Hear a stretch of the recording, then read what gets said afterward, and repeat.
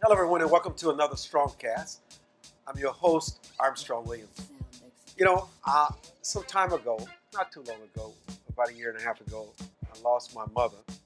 I was so blessed that she lived to the ripe old age of 92 years old. And we grew up in a culture where it was never someone else's responsibility to care for your aging parents. It was a duty that was expected of the sons and of the daughters.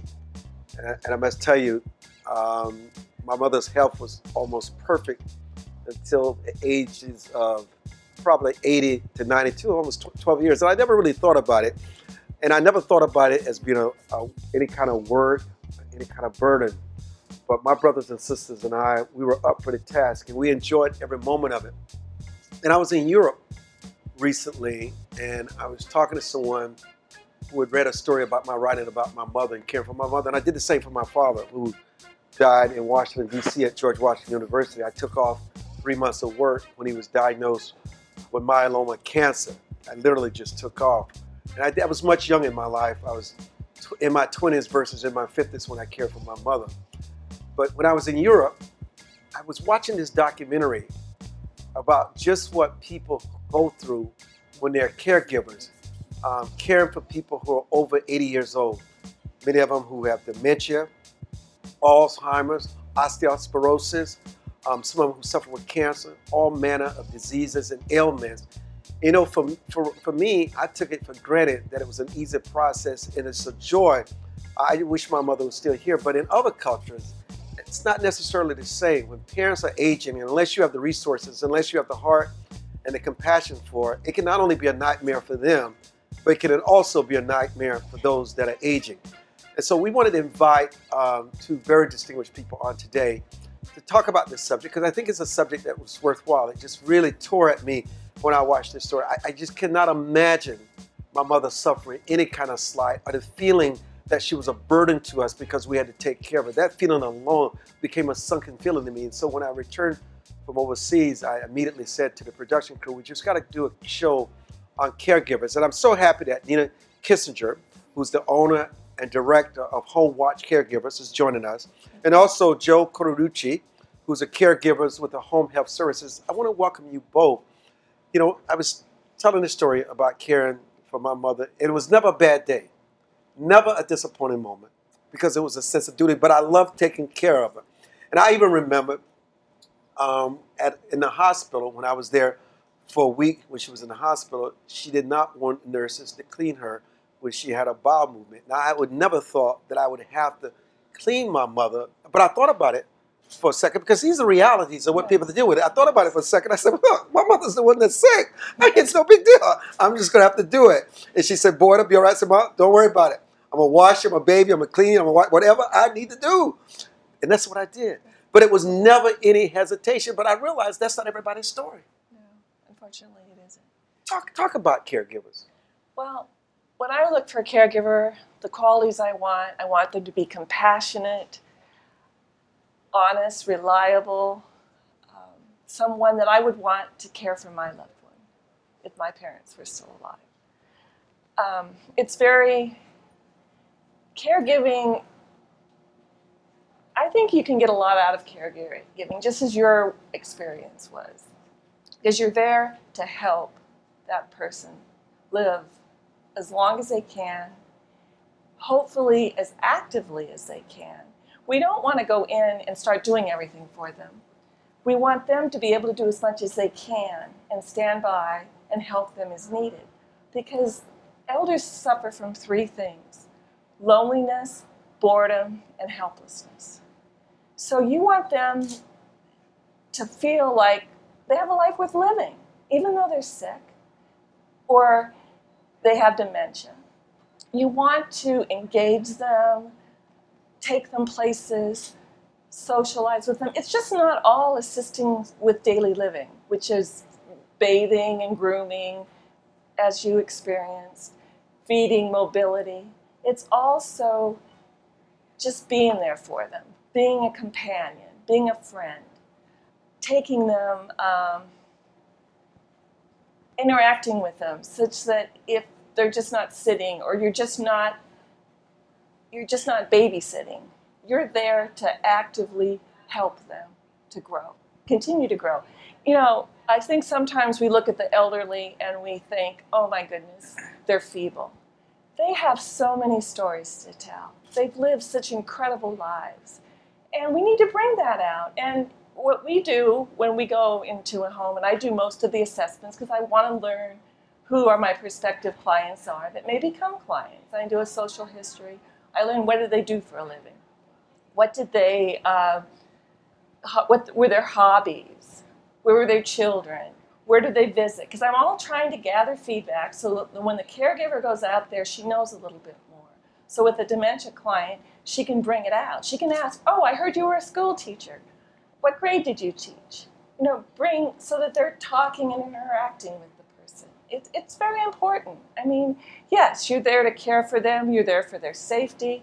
But you're also there just to make a difference in their lives and make them feel like, hey, I want to wake up tomorrow.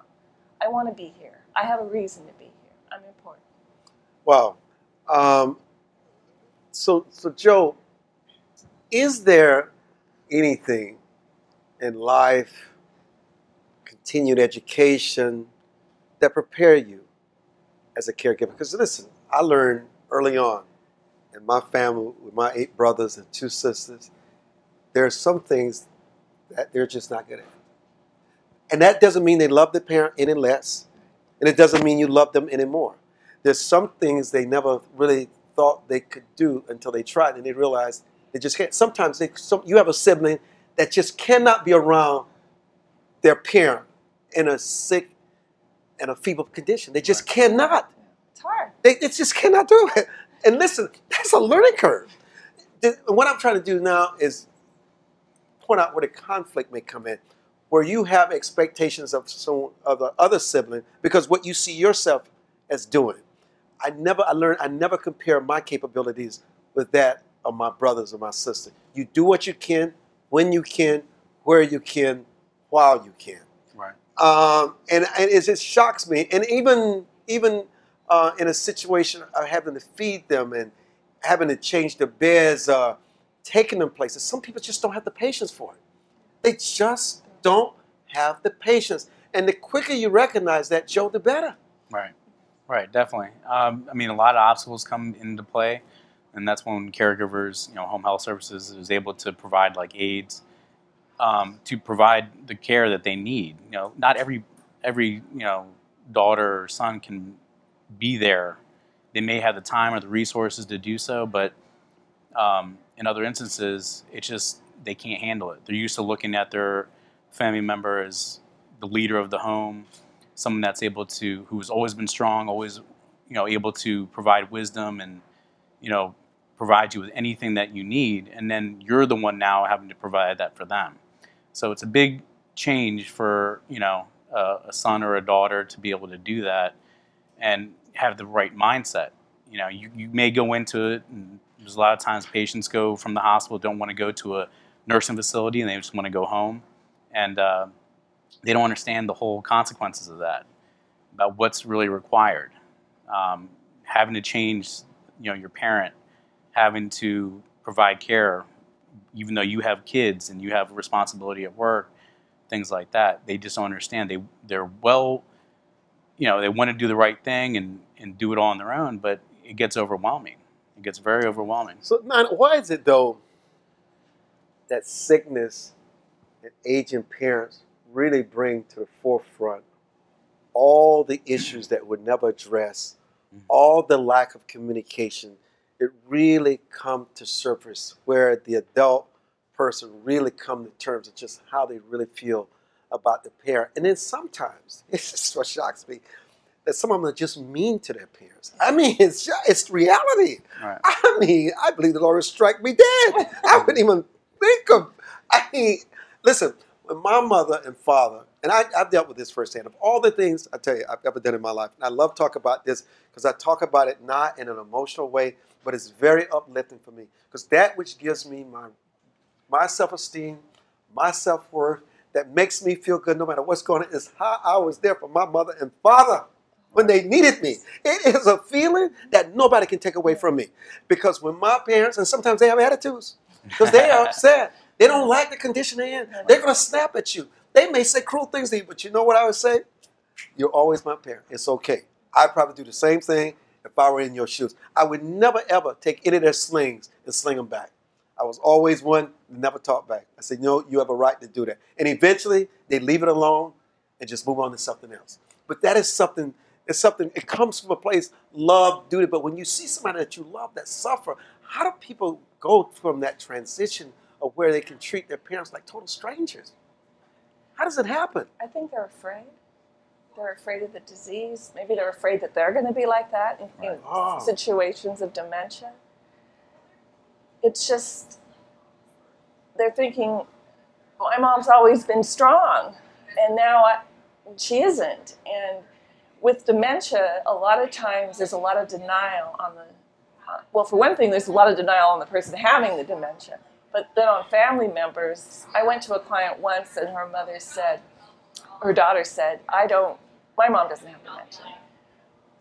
And I could tell that she probably did, but I wasn't going to question it. I just left a booklet that basically said, living with dementia.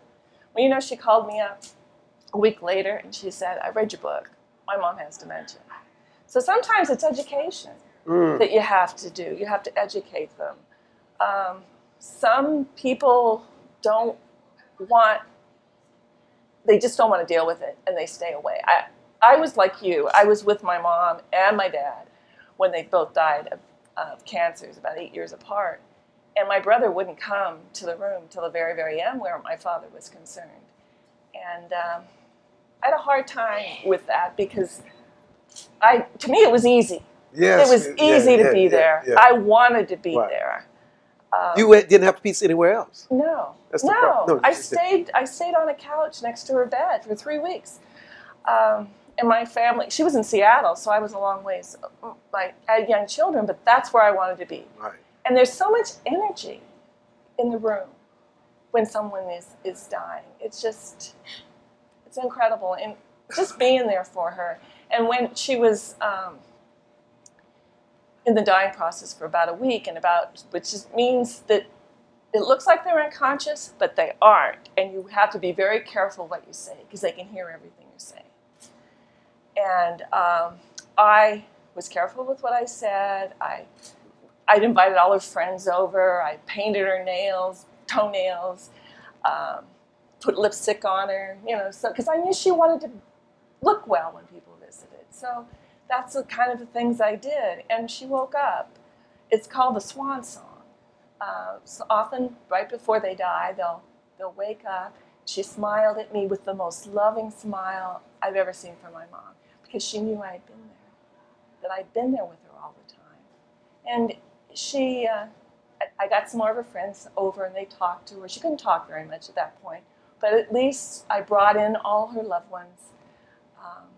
And then about 2 days later, she passed, because she went back into that position. But yeah, I mean, some people it's where you want to be, and others you kind of just have to coax them in very gently and be supportive of them, because it's hard. It's hard losing a loved one. And some people take it like you and I and Joe. Mm. We know what it's like. We've been there, and we're willing to go through it. And you just have to help. And don't, like you said, everybody has things they bring into the room. And some people it's easy for and some it isn't. So you just have to try and not condemn it or say, you should be more supportive to mom. It's just, you just have to kind of gently help them because otherwise they'll regret it later if they didn't come and visit or see. I finally got my brother to come before my mom passed. So at least he was with her for a few minutes. Joe, how did you get into this field and why? Well, my mother opened up a home care agency in 1997. She was a registered nurse in the Army, and she had the diverticulitis and had to be honorably discharged.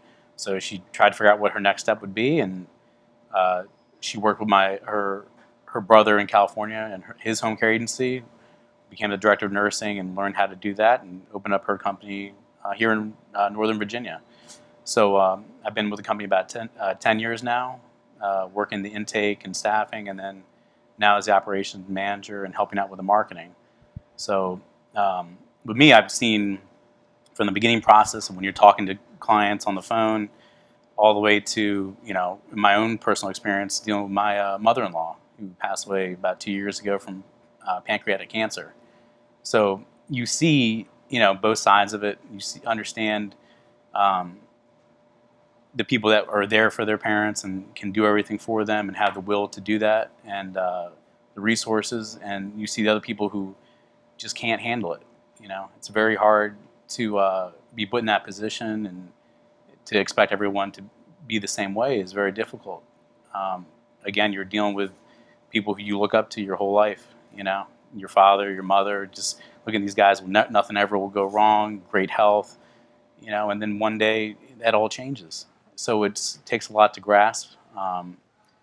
And when we're able to, provide aids and stuff like that, the caregivers to really come in and help that alleviate that support. Or it's kind of funny, the siblings end up trying to actually lower their hours a little bit here and there because they want to be involved too. They see what's going on, and when they have that extra care at home, it doesn't fully put that burden all the way on them. So how do we prepare people to find themselves in the best situation when their parents do come to this process called aging, illness, setbacks, and to the point where even I'm sure your parents, like mine, realize, I can't do this anymore, I need help. Mm-hmm. How do you better prepare people for that track? Well, you prepare the caregivers to make sure that you're picking compassionate ones and that they're well trained. Do you suggest that they think about caregivers, not just about themselves being in that role? Yes, that they're a caregiver. They're the first caregiver, actually. I mean, they're the primary caregiver. And that some of them do say, I don't know how to do this. And it's just like, be gentle, be kind, smile, and try not to cry. It's sometimes hard, but try to be strong for them, because it's hard for them to see you sad.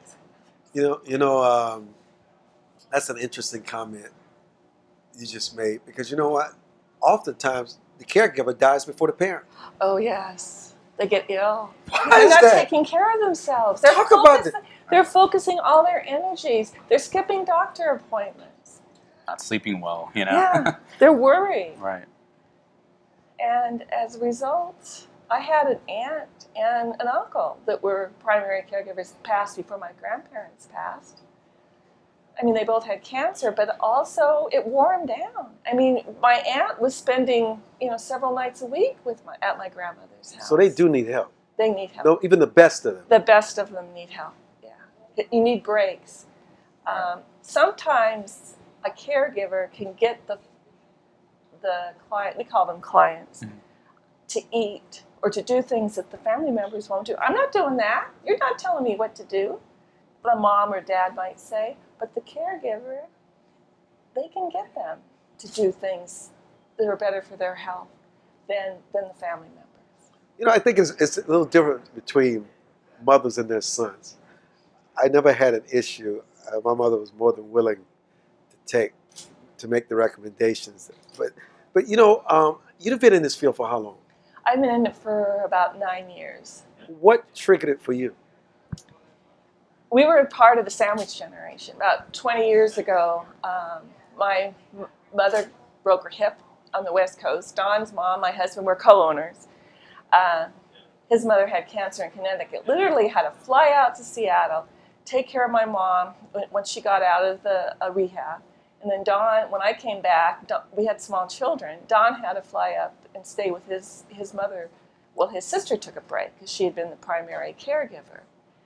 And we had children, 2 children, one with a learning process disability and the other one with a physical disability. So we've had, we needed to use caregivers. And so when we retired, both from successful careers, my husband's a lawyer and I worked for the Defense Department as an executive audit for many years that I retired from, we wanted to give back. And I have always been around older people. My parents were older when they had me. We had a lot of older grandparents. I had a grandmother that had dementia, and I would ride my bike over there every day and sit and talk to her, and she would repeat the same stories over and over. So that was my very introduction to dementia at the age of probably 10. But you just learned to listen. You have to almost listen, like every time they tell you that story, it's a new story. Because you don't want to let them on or say, oh, come on, you know that's not true. You can't, it's you don't tell them that, right? No, that's right. You don't tell them that. You don't tell them You don't tell them that. They're always right. I know they do. What? You know what? With a dementia client, sometimes the mom will say, when's my mom coming to visit? Or when's Dawn, her husband, coming over? The worst thing a person can say is, oh, come on, they're dead. Right. You know that they'll go through the grieving process all over again. Yes. All over again. It's true. It's my husband terms it, it's therapeutic lying. Because it's just, you don't want to put them through that. It's just reinforcing their fantasy. Yeah. They have a right to fantasize of what once was. Because when people are dying, especially the aged, they go back in time. They can so easily remember the past. It's what's happening today. Sometimes they don't recognize us, but they remember everything else. And it's not lying. You're just giving them the peace and the reassurance that they're looking for. What has surprised you most about this industry, Joe?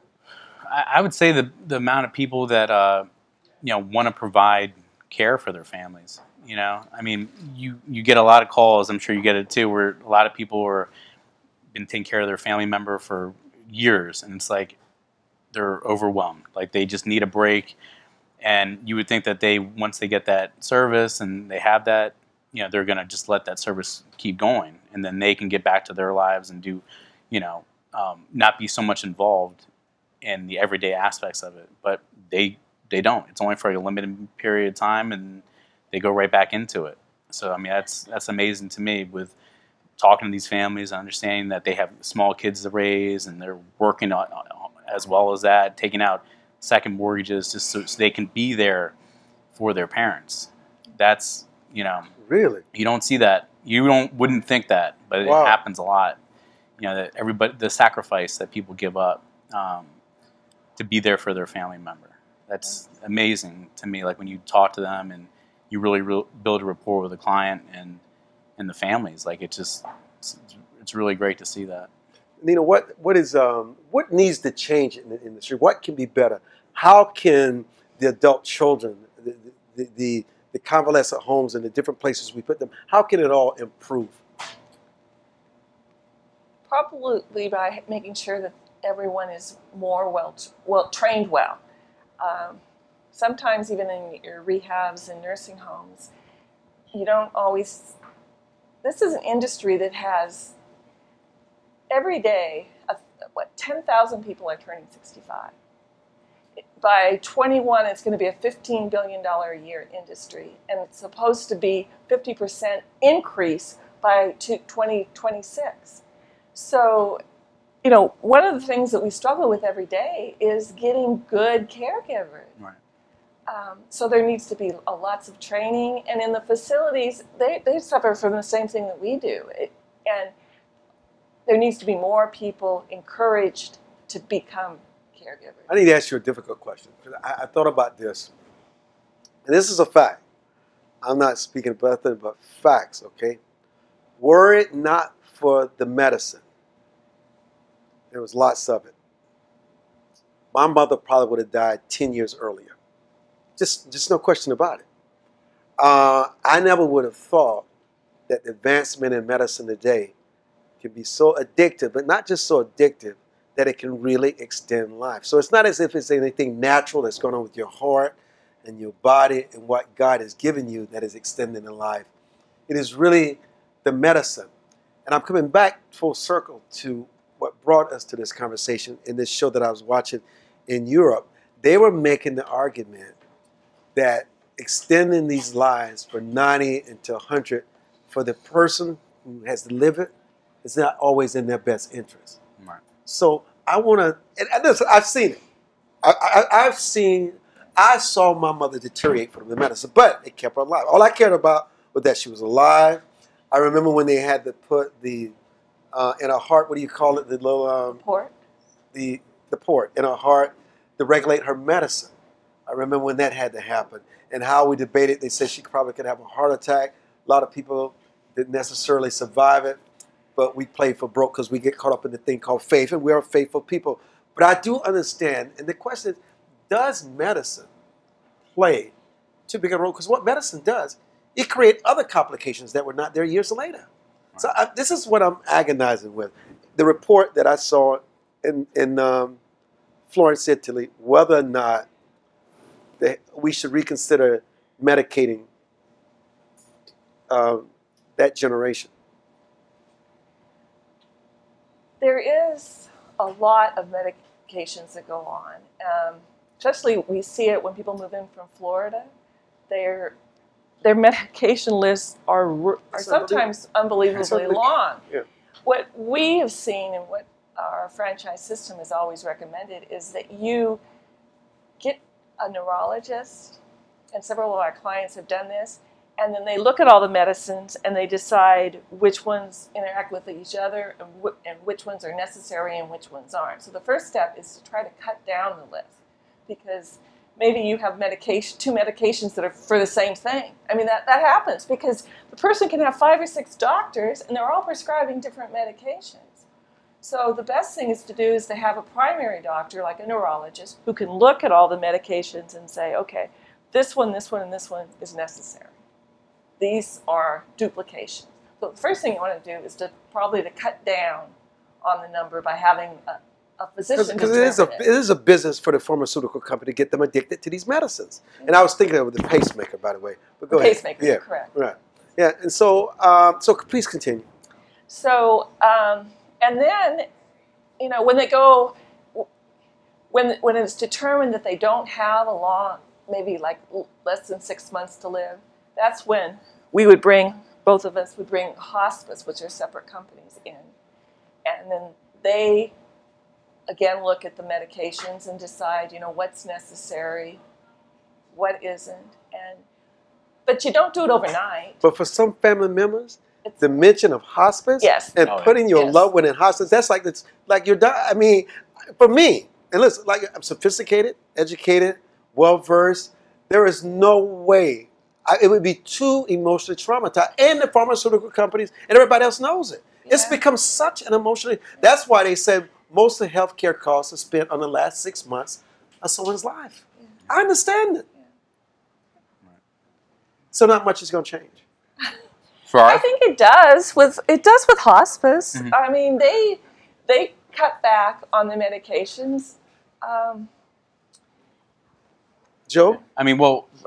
For us, like with my mother-in-law, we did everything possible not to use hospice in the beginning. Once we found out she was diagnosed with pancreatic cancer, we wanted to provide care. It was a family decision, my wife and her father, to let's just provide the care as long as we can with our resources, with IV infusion companies and our nurses and things like that. We were able to provide the care there.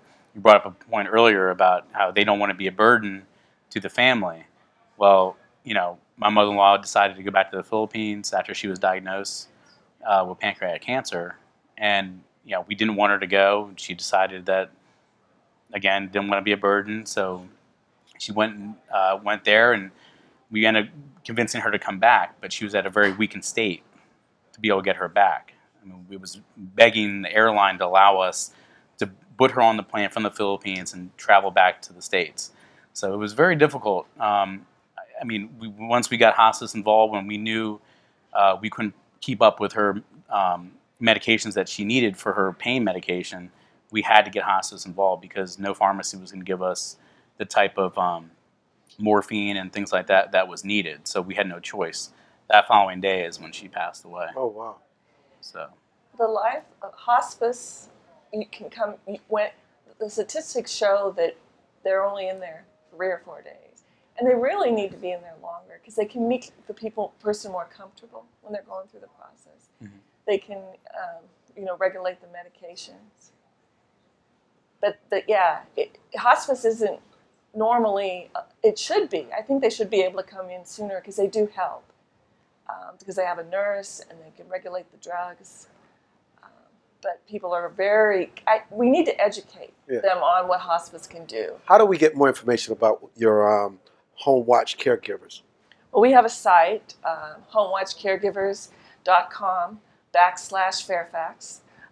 If you just do homewatchcaregivers.com, that'll get you to our franchise system, and then you can put the zip code in where your loved one lives, and then the company will come up. Because our franchise system has 198 locations throughout the United States. Congratulations. So, that is a tribute to you. Joe Cauterucci? Yes. And how can they reach you? Through the website, www.caregivershs.com. Has all our information. We do skilled care as well as providing caregivers at home as well. I can't thank you both enough. This conversation is going to continue on a live national television show, which will be aired all across the country. Look for it in markets where you are. I'm Armstrong Williams. This is StrongCast. Thank you, Nina. Thank you, Joe. Have a good day and take care of your loved ones. But more importantly, prepare yourselves to take care of your loved ones. Good day, everyone.